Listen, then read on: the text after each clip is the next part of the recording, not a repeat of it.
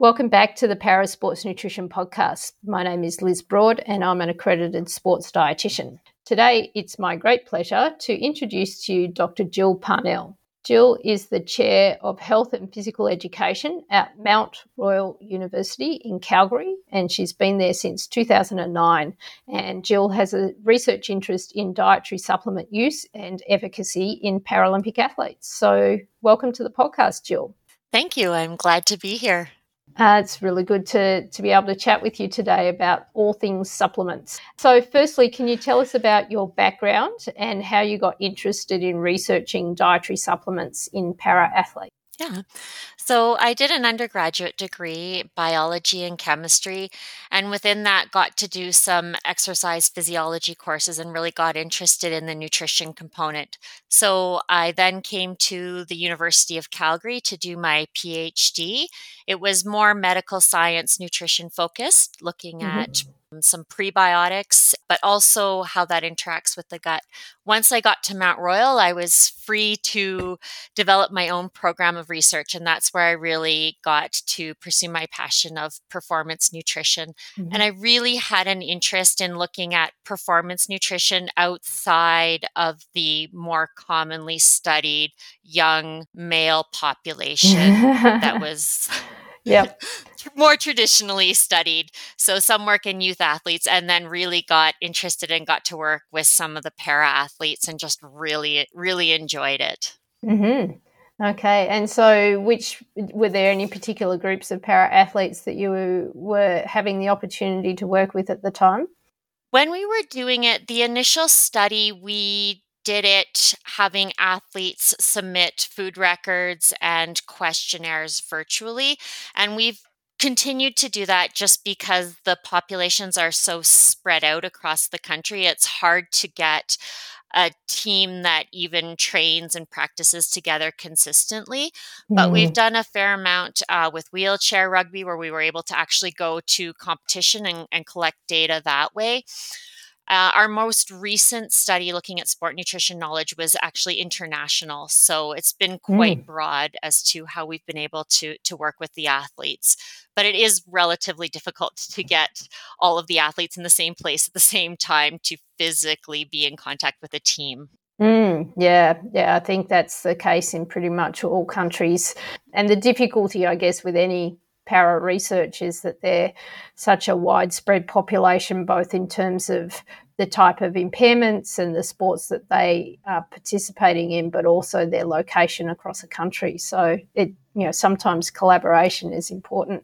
Let's just start off with a definition perhaps of dietary supplements. So when you're doing research in this area, what do you define dietary supplements as being? Good question. We typically tend to go with the definition from the IOC consensus statement. And so in that case, it is a food or a food component, so part of a food, an individual nutrient such as a vitamin or mineral, or a non-food compound. And it has to be purposefully consumed or chosen to be eaten in addition to the regular diet. And the goal of consuming that product has to be for a particular health or performance outcome. So typically we would say any performance food such as a sport drink or an energy drink, the protein powders, the individual amino acids, the herbal products, and then probiotics would also fall into that category, as well as vitamins and minerals. So it is quite broad, but it's essentially anything that's not a food and not a drug that you're consuming for health and performance. So that would include products like creatine and beta-alanine and some of the other ergogenic aids? Absolutely. And it can be a bit confusing sometimes, the definition, because if you take something such as yogurt, that would be considered a food.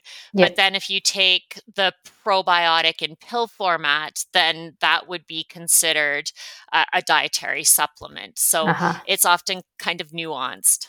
Okay.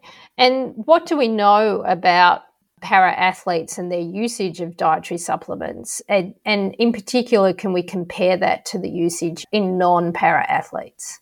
What we do know is it is quite high. The prevalence for usage the lowest we would see in studies is maybe around 60%, with the highest being up to 100% of the athletes using a supplement.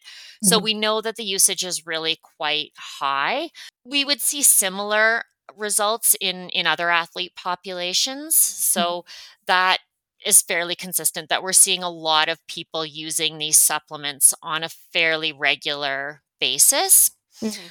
And we know that it varies depending on the location. So, for instance, here in Canada, most of our research finds levels that are of usage that are maybe higher than some other areas. And that just often reflects the advertising as well as the ability to purchase the supplements and the availability of the supplements. So, if we look at some countries where it's more challenging and people don't have maybe the same access to funds to purchase them, we see them being a bit lower, but it's Mm. usually really quite high amongst the athletes.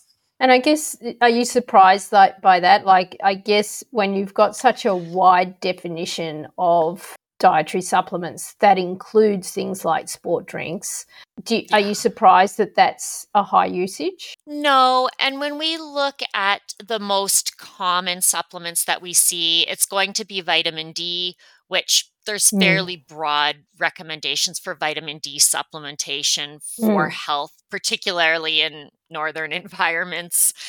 As you mentioned, sport drinks are incredibly common, and so it is quite a broad definition, and so because of that, you do get a fairly high usage. Mm. And so if you separate it out into things like sport drink, protein supplements, vitamin and mineral supplements, and then ergogenic aids like specifically taking caffeine or specifically taking creatine, can you partition them out and look at the usage rates and how they differ across that? Yeah, so when we do our studies, we have a massive list of supplements that we Mm. ask people to select from. And so, absolutely, something, for instance, like caffeine is really quite low because we're very specific caffeine consumed in pill format, not Mm. coffee, Yep. right? So, then you see a much lower. Same with things like creatine. Protein powders are still quite common, Mm-hmm. even if we specifically refer to the protein powder, not, the bars and things. Yep. And then when you start getting into some of the more specific herbal supplements, then those can also be a lot lower. Right. So the vitamins and minerals tend to be the highest ones. And does there seem to be any difference in, say, the top level athletes, like those who've been to a Paralympic Games, versus perhaps a developing athlete or a younger athlete?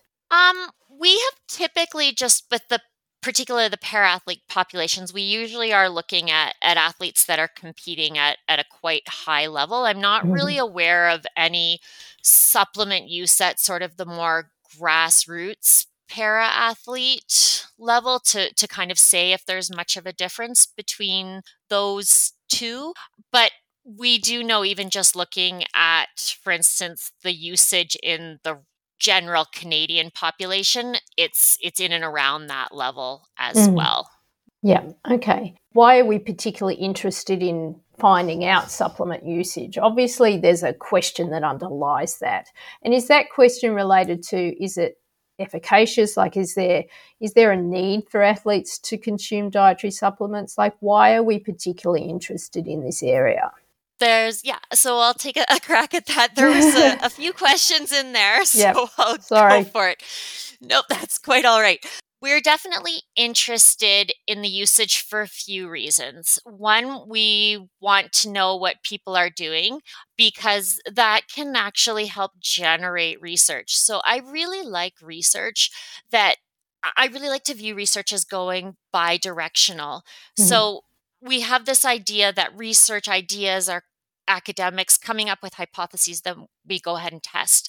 But what we know is that athletes are often doing a whole bunch of practices that we haven't tested. And by looking at the use, it helps us identify what supplements athletes are interested in, what their thinking might be working, and that can help drive some of our research because there are thousands of supplements out there.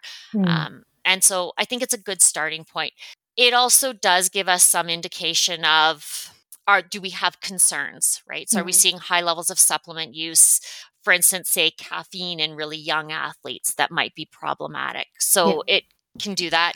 It can also target, I think, some nutrition education because we know that when we look at para athletes, supplement information as well as sport nutrition specifically, their knowledge in that area is lower than in some of the other areas, and same with coaches. So it allows us to kind of identify the supplements that we may want to be providing the most information on because we know that that's what the athletes are using.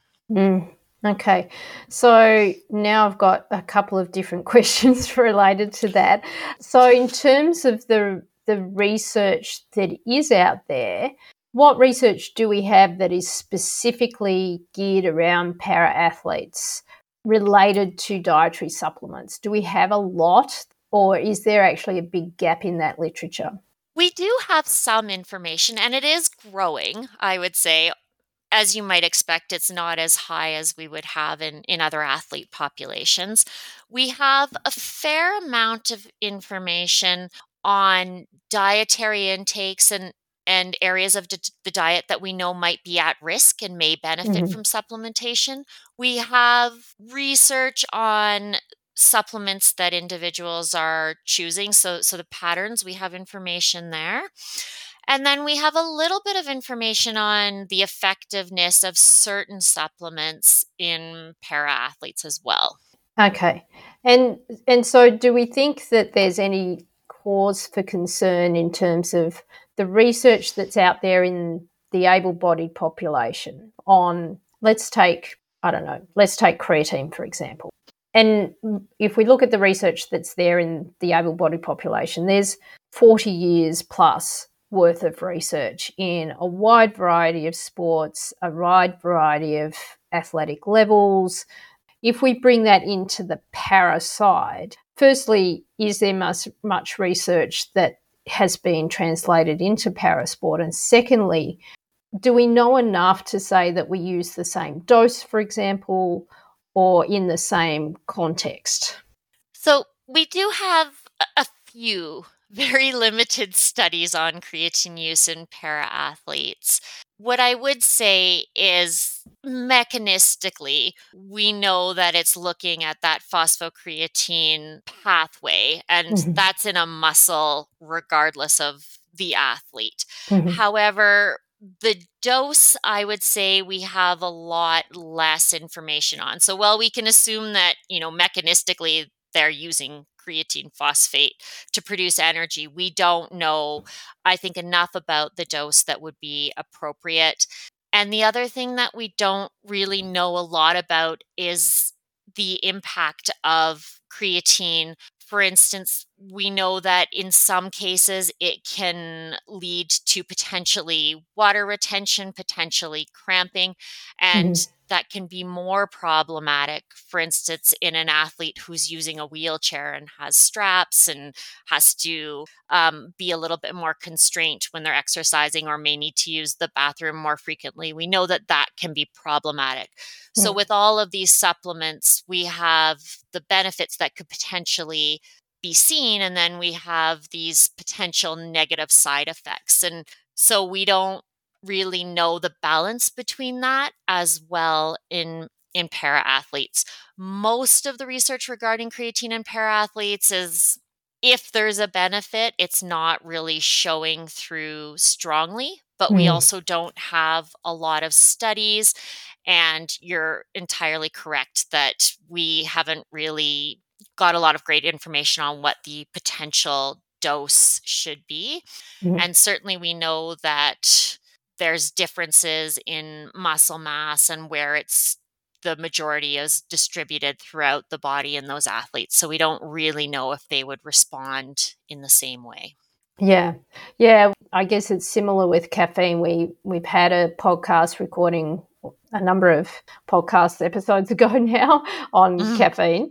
And one of the things I think we discussed in that is that the response to a caffeine ingestion, for example, can vary with level of spinal cord injury in terms of how quickly it's taken up and what the peak is. And so we know from some of the limited caffeine research, particularly in the spinal cord injury, that perhaps we need to modify the timing and the amount of the dose according to level and type of spinal cord injury.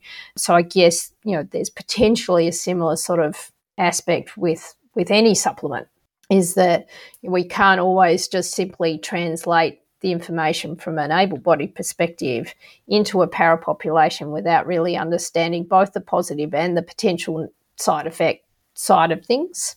Yeah, absolutely. And then even within that, you've got considerable variability in the sports and the events that they're competing in. So, we can't broadly say in para athletes, this is what's going to work, because it's very different if you're doing a skill-based sport versus an endurance-based sport.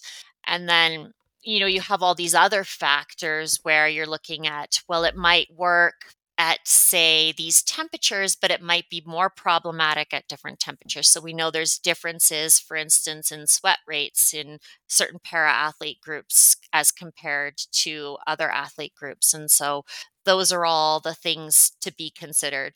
And then we also know that the gut can be impacted by injury, particularly spinal cord injuries. So maybe the absorption is different. Maybe the ability for the body to store it is different.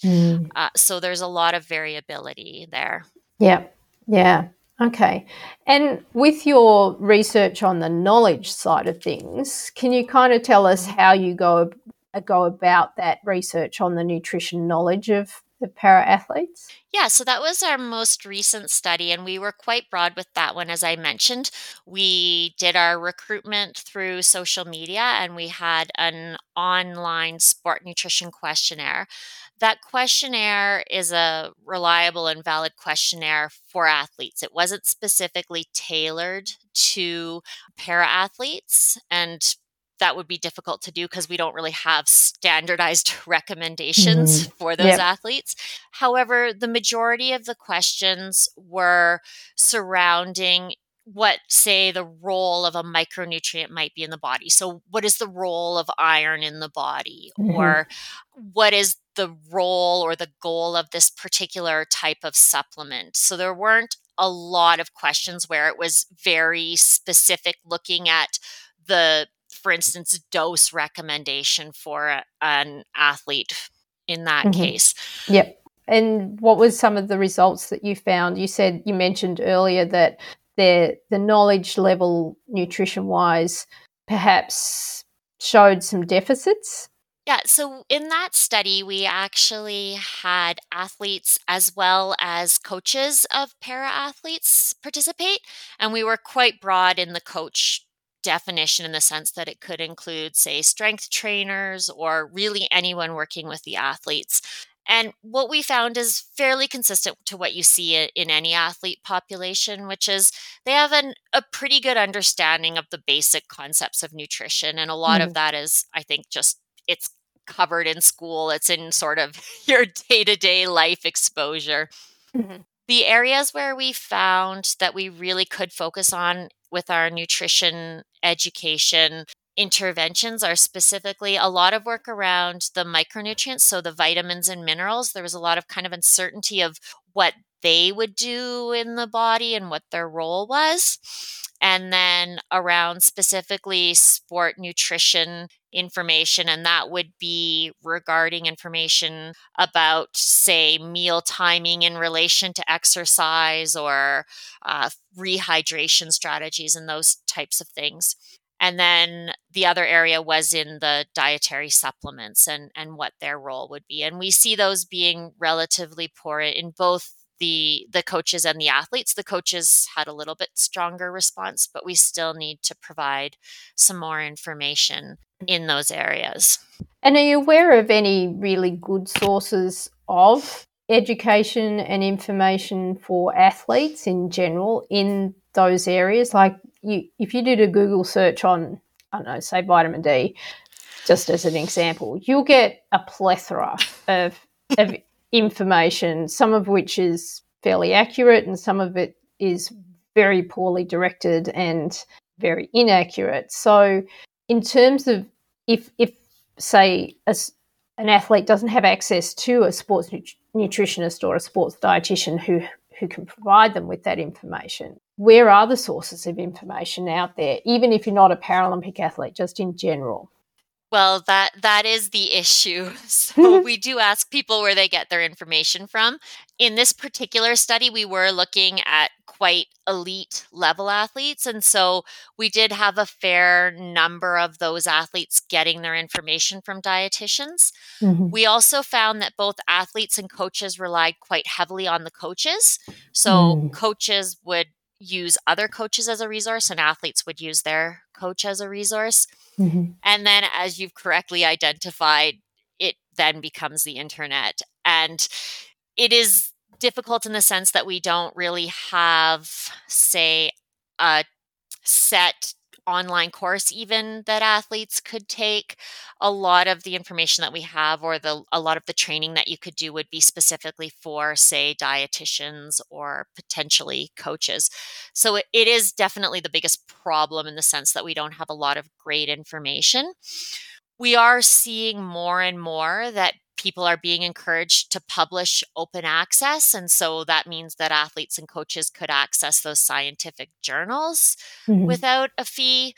But those do require a certain understanding of how academic papers are written and how things are presented in order to really sort out the information there. Yeah, and that can be a scary. So, like even for someone who's got a PhD, some of those studies are not the easiest to read and certainly quite daunting and maybe either too generalized or too specific to a particular instance, then it's hard to translate that across a population. Absolutely. So I would love to see a widely available position statement coming out and some online training designed for coaches and athletes. That would be really great. Well, hopefully someone's putting some investment in there in terms of, and I'm going to put a little plug in because there is some information that is available. Certainly the AIS dietary supplements framework, I guess is the best way of describing it, actually has education material associated both for practitioners and for athletes and coaches around the dietary supplements that are considered to be safe, efficacious, and potentially useful for use in athletes. So if anyone wants that information, they can just do a search on the Australian Institute of Sport and dietary supplements, and it'll take them to the relevant pages. And at the end of the podcast, I'll give the actual link. But that's one example. But I think sometimes they're hidden, and especially if you do a Google search, unless you put in the right words, you'll get all of the other crap that's out there. Can I say that? before you get to the good quality information. So I think I think it's building that awareness that there are resources. It's just knowing how to find those resources. Yeah, it would be nice to see them more widely available and also more condensed in one place. You can get good bits and pieces from different areas, but it would be nice to see something that's all in one place and easy to access. Yeah, indeed. Right. So many things that we could talk about and we could go down lots of rabbit holes, but we're not going to try and do that. I guess my first, I guess to kind of bring it together a little bit, what do you recommend for athletes and coaches in terms of what are the things that they need to be aware of with dietary supplements, and what do you recommend to them? Do you think there's any specific supplements that you think are useful, or is it all dependent on context? I think maybe the easiest way to answer that question is just to outline how I would walk an athlete through the process of deciding about a dietary supplement, if that's okay. Go for it. So I think the first thing the athlete needs to start out by thinking about is, what is the issue, or what is the goal? Why do I feel like I need a supplement? Because in any athlete population, the athlete knows best how their body is feeling and what's going on. They tend to be really in tune, and they know if something is not right. And so that's the first question. Why are you looking for a supplement, and what are you looking for it to do? The next thing I would ask is if they're identifying a problem. So, for instance, I feel a lot of fatigue. Well, let's look at what the potential causes could be, and let's rule out the things that could be problematic, or let's identify what we can target. So, if they're coming to me and saying, I'm feeling really tired all the time, well, can we get your iron tested? Can we get your B vitamin levels looked at? Is it something with your sleep? Because there's no point in giving an athlete an iron supplement if their iron intakes are fine. And in fact, that's probably going to be fairly harmful. So we want to rule out any sort of well-established problem, either at the dietary intake or a medical issue, and make sure that the supplement is the way to go. After that, we're kind of looking at, what type of season are you in? So is it winter? Do you need a vitamin D? Are you in what training phase are you in? What's going on there, and what supplements may or may not work at that time? Then we're looking at, is there any evidence for the supplement? First off, is it safe? And then, is there any evidence that it might be effective? And this is a bit tricky because we have a lot of supplements where maybe statistically it's not significant, but from a clinical perspective, if we see an improvement of 10 seconds, that actually might be quite important to the athlete. So we're looking at that and considering the risks versus the benefits. Then obviously we want to check and make sure that if they buy the supplement, it's not contaminated, that they're getting it from a good source, and that it's a legal supplement. We're not breaking any regulations. Then for all athletes, but most specifically for para athletes, we're looking at, are you on any medications, or are you consuming any other supplements or foods where we potentially are getting either a food drug, supplement, drug interaction that we would be concerned about. After that, we want to try it out in training, probably start out at a low dose, particularly because there's a lot less research in para athletes on the dose. So for instance, you did mention caffeine. So maybe starting at a lower dose, although most of the evidence would suggest that the lower dose really isn't working all that well, even in para athletes. And then we're monitoring for any side effects, negative or positive, to see if it's helping their performance, and then just reassessing, is it still working for me? And then I think if you kind of work through that process, you should end up at least identifying something that will work, or if it's not working. But you're kind of in a good place, I would say. I would add one thing to that list. It's checking that their dietary intake is actually appropriate for their training demands and is as nutritionally sound as it can be first. Absolutely. And I mean, we've done diet assessments, and other people have done diet assessments in para athletes. And to be honest, it's typically what you see in any athlete population, and is a reflection of our cultural food. We know vitamin D is typically quite low. We know in athletes that carbohydrate intakes are actually usually a little bit lower than we would like to see, and that protein intakes are adequate. But we also know that for para athletes, it may be more challenging for them from a dietary perspective, just because they may not have the same ability to access and prepare foods in some cases. So that could make it more challenging for them to meet those requirements through diet alone. Yeah. And I guess you mentioned in there checking that it's legal. And so, as you said, most of the athletes that you've done the research on are high-level athletes, and therefore are probably under some sort of regulation that they comply with the WADA guidelines and WADA testing protocols for anti-doping. So how do they find out if their supplement is safe from that perspective and legal? So legal, I mean, you can go look at the WADA has the list of, what is legal and what is not. So that's where you're going to want to go. And I mean, I would add that athletes may be under different regulations. So in some cases, for instance, I'm aware that the college system in the US might have different rules Mm. regarding what is allowed and not. So making sure that you're following the rules of whatever organization is overseeing you.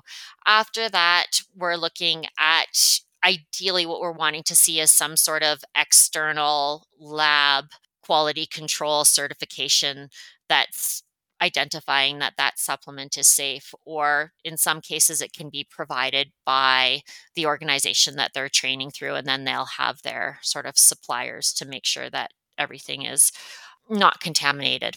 Yeah, so examples of that are NSF certified for sport, informed Mhm. choice. Like there's a number of examples across different countries where Yeah. the products are being batch tested for banned substances, and if they're being batch tested for banned substances, then that's the safest that you're going to get. Yeah, and as you mentioned, it varies depending on country, but there's a Yep, variety of different organizations that'll do that. yep, cool. Awesome. What about recommendations for practitioners? So for sports scientists and sports dietitians, any specific recommendations you have for them? Certainly. I mean, I think the first one is to really sit down and talk to the athlete and listen to the athlete.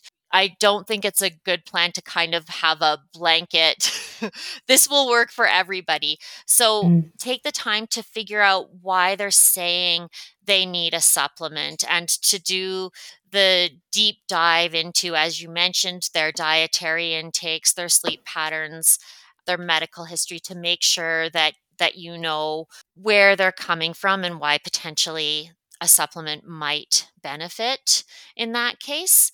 And then make sure that you're obviously doing the check to ensure that it's safe for that particular athlete. So make sure that either they are looking for the medical information that they need to know if they're on any medications, or that you have that information. Mhm. And then to monitor if you're able. So if you are a coach and you're able to get any sort of either exercise outcomes or any information from the athlete to determine the effectiveness. So if you're able to kind of, even something as simple as, a perceived exertion during the workout, if it's a similar workout to what they've done before and they're noticing that, hey, that feels a little bit easier if I take a little bit of carbohydrate halfway Mm. through, because I think that information can be really valuable. Yep, yep, absolutely. Cool. Okay, well, thanks, Jill. If you look at the research and you look at it over a number of years, would you say that Mhm. there are improvements that you're seeing, or that I think some of the earliest stuff that was done in para athletes in terms of dietary intakes was probably now 20 years ago, perhaps? Are you seeing much improvement in terms of their nutrition knowledge and perhaps some of their dietary intakes, or do you think that we're still got a long way to go from? I would definitely say we're seeing improvements in the information available to para athletes. I think we're Mhm. seeing a lot more research come out in a whole bunch of athlete populations that we weren't seeing before. So, for instance, even now, looking just at, there's a lot more research in female athletes, which then, if you're a female para athlete, that information might be really quite useful to you. So Mm. that, I think, we're definitely seeing improvements in. As far as the dietary intakes go, it's challenging for sure, to always be eating healthy when you've got training and all of life's other commitments. But I would definitely say we're seeing an increased interest in nutrition and an increased realization of the importance of Mm. nutrition. And I hope that that will translate, obviously, to better dietary intakes and more appropriate uses of supplements, to where they'll be really targeted where it's going to improve the health and performance of that particular athlete. Yeah, absolutely. Fantastic. Thanks so much, Jill, for your insights and also for the work that you're doing. It's really important work for everyone to understand. Before we let you go, we have one last question, which is, what's your favourite food? Ooh, my favorite food. I think I might have to go with my mom's apple pie. Oh, does she have a secret ingredient?